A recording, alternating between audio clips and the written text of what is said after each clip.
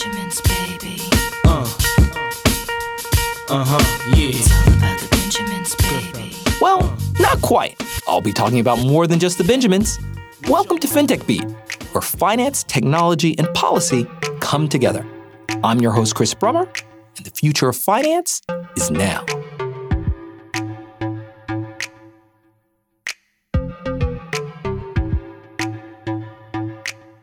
The banking crisis has continued to roil financial markets and continues to be the talk of town here in Washington and across the world, which is itself kickstarting a conversation about not just who is to blame, but also about banks, banking regulation, and technology. Now, this is the kind of interdisciplinary rethink, part law, part policy, and plenty of politics, that requires a special kind of guest. And we are so lucky that there is perhaps no one better in the world to have on our show today than one of our own, Amias Garrity, who has seen it all, both from his time in the Treasury Department, where he was leading systemic risk work streams, to his current perch at QED Investors. So in this special episode, I'm welcoming Amias to the other side of the mic to walk through for us what's new and different about this crisis, and how it's likely to impact fintech investing, and how we understand risk. It's risky business, man. What is this? I'm caught up in a twist now. I'm trying to fix it. So, Amias, it's great to have you back on our show, I guess. Our show? Yeah, exactly. Yeah, it's fun to do this I don't know together, Chris. how to do this intro, but obviously we are living in some pretty interesting times. Sometimes it feels a little bit like a bit like a time loop, and certainly given your experience over the Treasury Department, and I guess my experience living a couple of blocks from the Treasury Department, there is this kind of deja vu thing here going on. But I mean, you were really in the midst of it all. So I guess let's start there. I mean, how do you think the recent events with Silicon Valley Bank all the way to Credit Suisse, I mean, how does this compare to 2008? Do you think that some of these failures are similar to what we saw back then? And if so, how are they different? So I think mostly, Chris, what you see are differences. I think there's some big similarities that actually in some ways are overlooked. But let's start with the differences, because I think that is the more important dynamic here. The first one is just credit risk versus interest rate risk, right? What we're seeing in the economy right now is a classic tightening cycle, and tightening cycles increase the cost of money. And when you increase the cost of money, you change a lot of economic assumptions. And what we're seeing is that things are breaking at the seams because a lot of assumptions that were made and built into economic arrangements, loans, bond portfolios, asset management, those assumptions are changed by higher interest rates. So things are breaking, but that's very different than the kind of credit risk-driven dynamics that we saw in 2008. The second thing that is a really big difference is banks versus non-banks.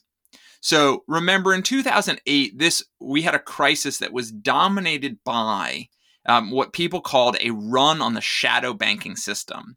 And so although the runs are similar in their logic, the failure modes and the tooling for regulatory and government response are really different.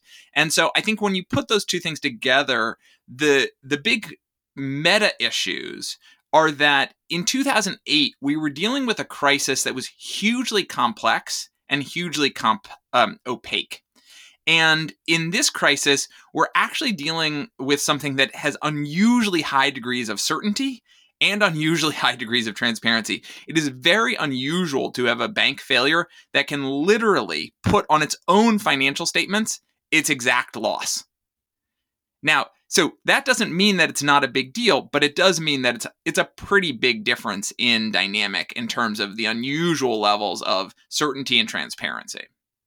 How does that then impact sort of the tools that are available in a response? I mean, clearly, there's an ability to look at what your losses are, because you can say, hey, I was kind of investing in long-dated U.S. Treasury bonds or mortgages, and I can see, or I can try to mark them to market and get a sense as to just how much less those assets are worth now that the Fed has raised interest rates. That leads to greater transparency. But I mean, how does that impact the government responses? And do you see, again, then, similarities or differences in terms of how the government is approaching these particular failures? Yeah, so I think the first thing to say is that because these are banks, the toolkit for dealing with this is much more established. So even though there were reforms in the post-financial crisis to give the government better and stronger tools to deal with unusual financial crises, in this instance, the government is not needing to use those tools. They're using the traditional tools of bank resolution. So in that way, and going back to your first question, what we're seeing with Silicon Valley Bank and Signature Bank is much more like what we saw with Wachovia and Washington Mutual in the global financial crisis. And those were not the events in the financial crisis that really upset the system. So in that sense, I think we are seeing a big similarity. I think the other thing that's worth highlighting is that the system is sort of working as designed, right? So the bank executives at Silicon Valley Bank and Signature Bank no longer have their jobs, right? The equity holders in those banks no longer own any shares. And although depositors were backstopped by the federal government, that's much more of a statement about the need to have a banking system that works. And, now is not a good time with everything on our plates to add like worrying about your bank to the national to-do list. So one of the assumptions, though, I think in the last go around was, as you had already mentioned, there's a focus on credit risk as opposed to interest rate risk. But we are seeing this idea coming out as to sort of what is systemic and what is not systemic, right? So embedded in the last crisis was this idea that big is dangerous and small isn't. But it appears that assumption itself, which is embedded in the regulation, is undergoing a rethink. Could you sort of walk us through sort of, again, when it comes to this response, this systemic risk exception and what it's telling us about systemic risk? Yeah, so I think this is, Chris, exactly the big similarity between then and now. And I think most people have looked at this and they've said, oh, this discussion about systemic risk is a big difference. And I think that's actually incorrect. So in the wake of the last crisis, what you had was two separate ideas that got conflated. One is that the crisis last time was a crisis of large financial institutions. It was primarily a crisis of the largest, most complex financial institutions. It was also a crisis that was defined by systemic risk, but the definition of systemic risk got conflated with largeness and complexity. And in fact, the proper definition for systemic risk is exactly what it sounds like. A systemic risk is a risk that is marbled throughout the system. It's a risk that is not that you could not isolate, you could not separate, you could not argue is idiosyncratic. And in that sense, what we had in 2007, 8, and 9 was a systemic risk around subprime mortgages. And what we have now is a systemic risk roughly around interest rate risk. In both cases, the risk that we're describing is systemic in its nature. But because the dialogue around the financial crisis got so conflated with systemic equals big, we miss the fact that the real definition and the purpose of it is when there is a risk that becomes uncovered in one area and it is not separable, then the government has additional tools. And that is what the systemic risk exception says. And that's what we see in Silicon Valley Bank, is that although Silicon Valley Bank was unusual in the degree of its exposure to unsecured deposits, in the degree of its exposure to treasuries and mortgage-backed securities, it was not different in kind. And so as bank regulators looked at the situation, they had no plausible way to say, don't worry, Silicon Valley Bank is not like your bank, because Silicon Valley Bank is like your bank. And in that scenario, it makes sense to invoke the systemic risk exception, which is an exception to a rule that says least cost. And least cost means, roughly speaking, I'm going to put some losses on depositors. But when the regulators looked at that, they said, if I put losses on depositors, we are very likely to have contagion from these banks to the next and the next and the next, because the risk is systemic. Every bank faces similar versions of these risks, and that's why they invoke the systemic risk exception, allowing them to backstop those deposits and protect the strength of the banking system. Well, what's really interesting, because that is, I'm sure a couple of listeners are going to say, wow, so Amias, man, you put him behind a microphone and now he's just going to start, creating all these very interesting, he has a little bit of pluck here, because you're going against the grain a little bit, right?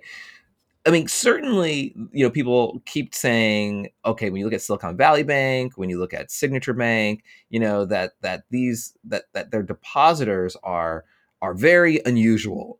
So they'll look at Silicon Valley Bank and they'll say, hey, look, these are just a bunch of startups over in Silicon Valley, and they're just different from everywhere else. And therefore, what you're seeing either there or even with Signature and some of its depositors, whether or not they be crypto firms or whether or not, again, they just be just early startups, is that you have, flighty depositors, and these are just idiosyncratic cases.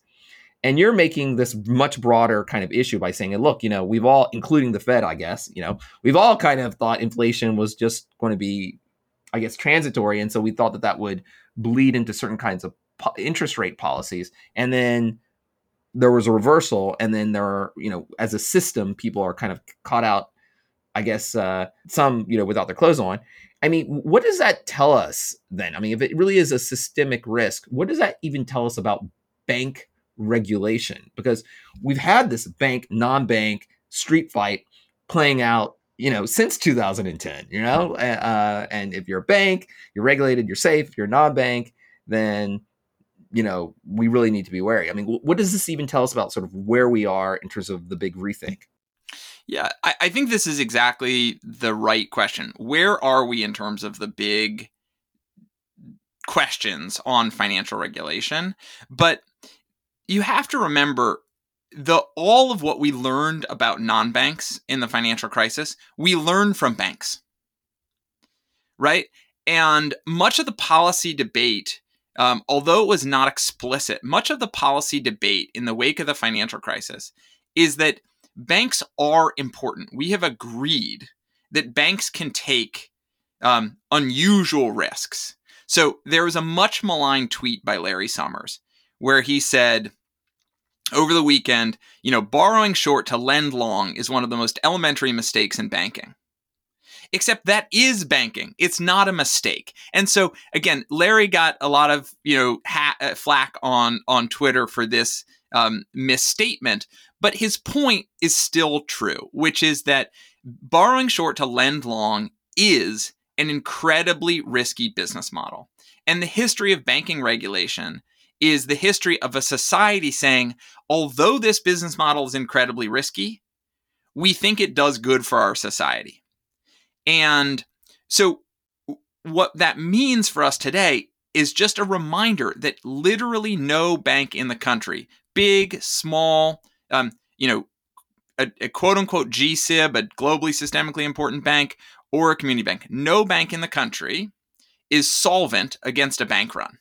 Chris, you know the old joke about new cars, right? You drive a new car off the lot and it immediately loses a third of its value, right? Or half, right?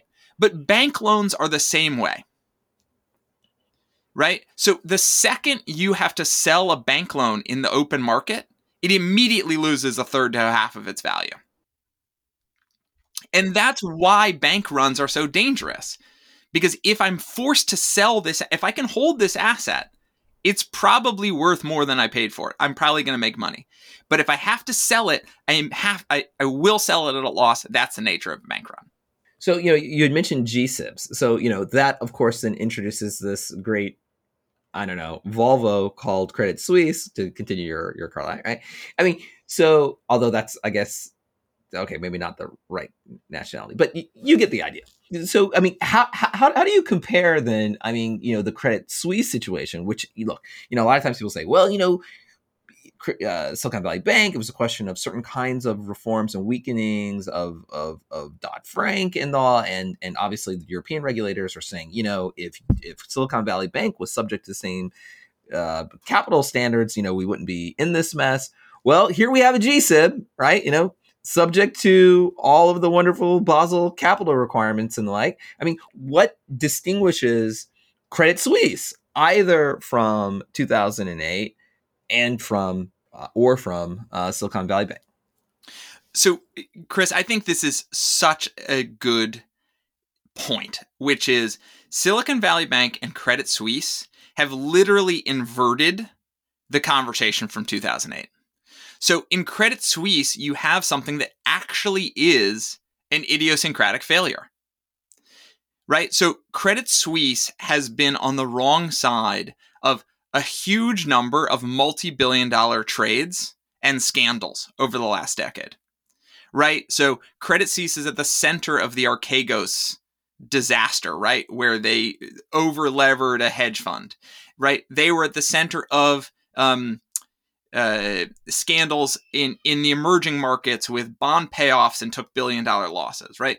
They had a weakening domestic franchise for a variety of leadership shakeups.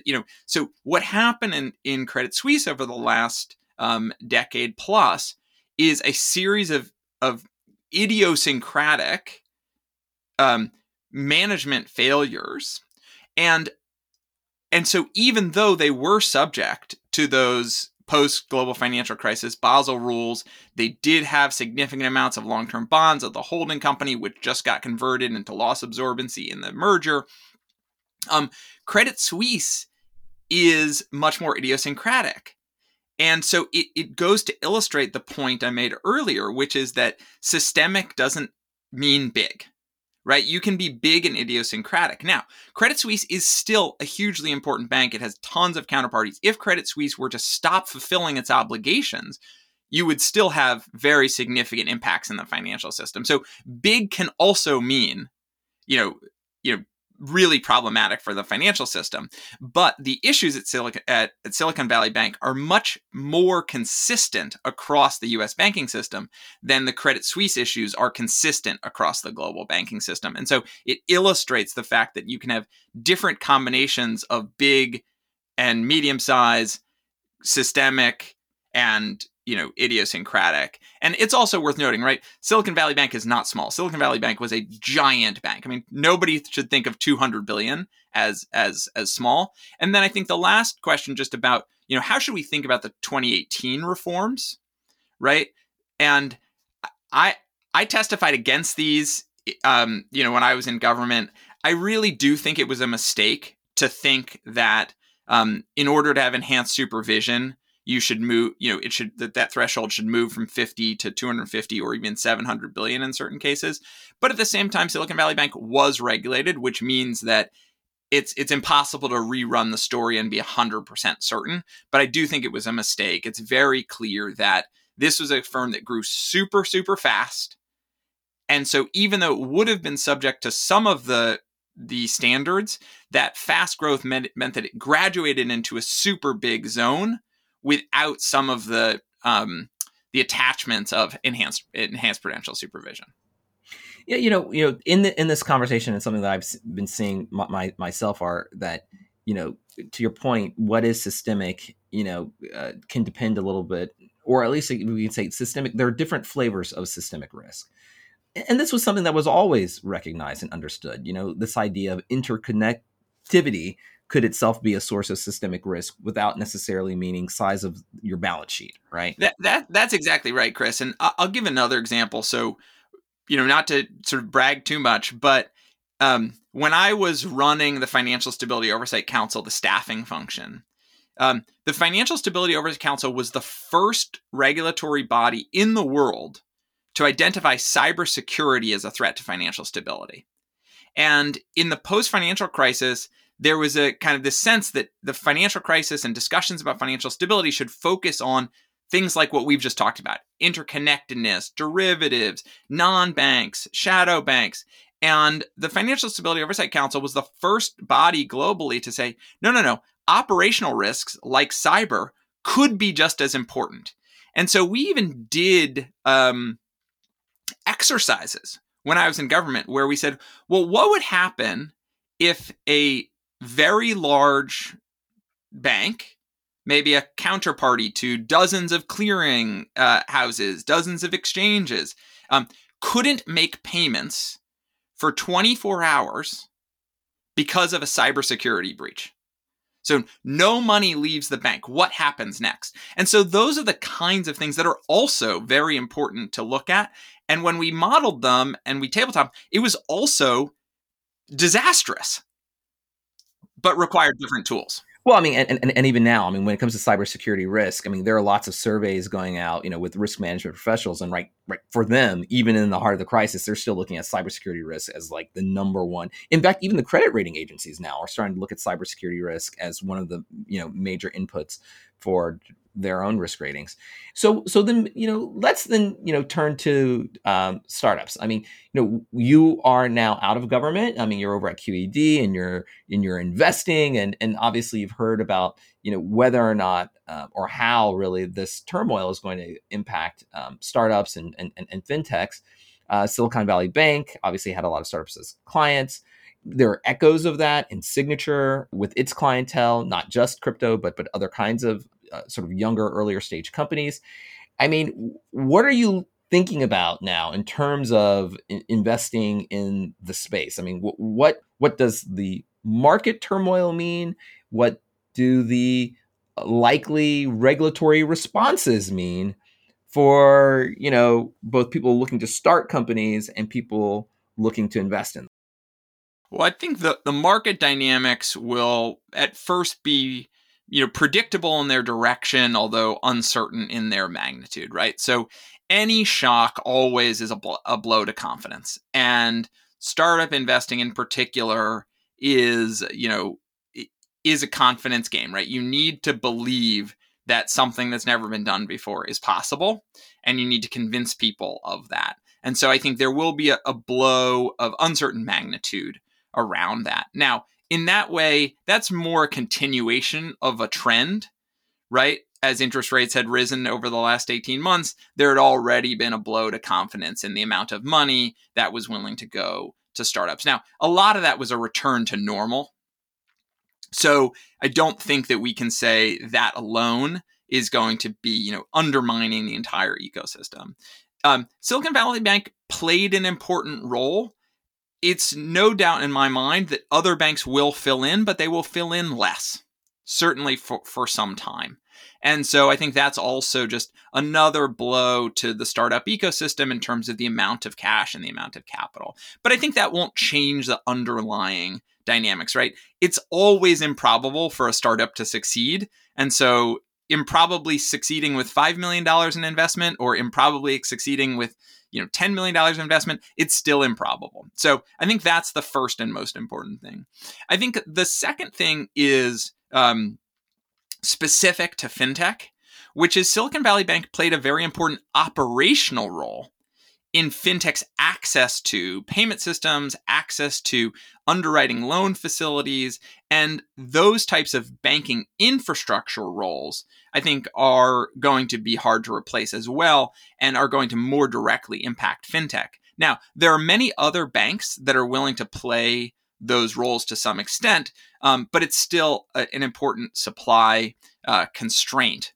The third thing, which I think starts to be, potentially exciting for some companies, and I'm on the board of a number of these companies, and as are you, Chris, that understanding that risk is real, you can't just blindly assume, is going to create incentives for people to diversify behavior. And as they diversify, I do think there's opportunities for startups. So one of the startups where I serve on the board is called Treasury Prime. Treasury Prime is a banking as a service provider, but it's natively multi-bank.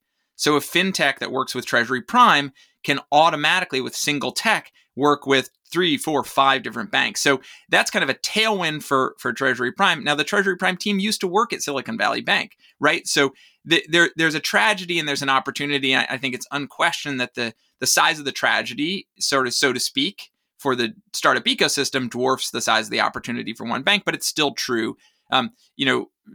Chris, I know you serve on the board of Public. Public has been advertising buying treasury bonds, right? I serve on the board of a company called Atomic, which makes it easy for fintechs to enable their customers to buy treasury bonds. So I think that there is opportunity in this diversification, but it is still generally true that the overall sentiment is going to be negative for the startup ecosystem. Silicon Valley Bank was an important player and is an important source of strength. Amias, I would say great to have you, but that also seems kind of weird. But as always, I'm here all week, right, Chris? You're all week. You're all week. Hey, thanks so much for this conversation. Super, super, super interesting. And whether or not formally or informally, I always learn a lot from you, buddy. Thank you, Chris. The big story, I think, about the crisis is that it is forcing us into a rethink on our vocabulary about risk. Risk can come from bigness for sure, since big balance sheets usually imply that a financial institution has a large national or global footprint, but it can also mean interconnectedness, or as the recent spate of failure suggests, shared fragilities resulting from common mistakes or incorrect assumptions. Now, as we get into all the invariable finger pointing, I do think that the response can't be one where, as you'll often hear, we need regulations that will put an end to bank runs once and for all. Frankly, if you can figure out a way to prevent banking collapses, you'll be the first to do so in 3,000 years. Instead, policymakers will need to think seriously about how to constantly rethink regulatory and market assumptions about risk in ways to ensure rulemaking that speaks to the times, and supervision that's up to the job. Believing one magical set of rules will forever prevent bank runs from happening again is, frankly, hubris. Thanks for listening. If you enjoyed the show, please be sure to subscribe on Apple, Spotify, or wherever you get your podcasts. And we'd love to get your feedback. If you'd like to get in touch, just hit me up at Chris Brummer DR. That's at ChrisBrummer DR. We'd love to hear from you.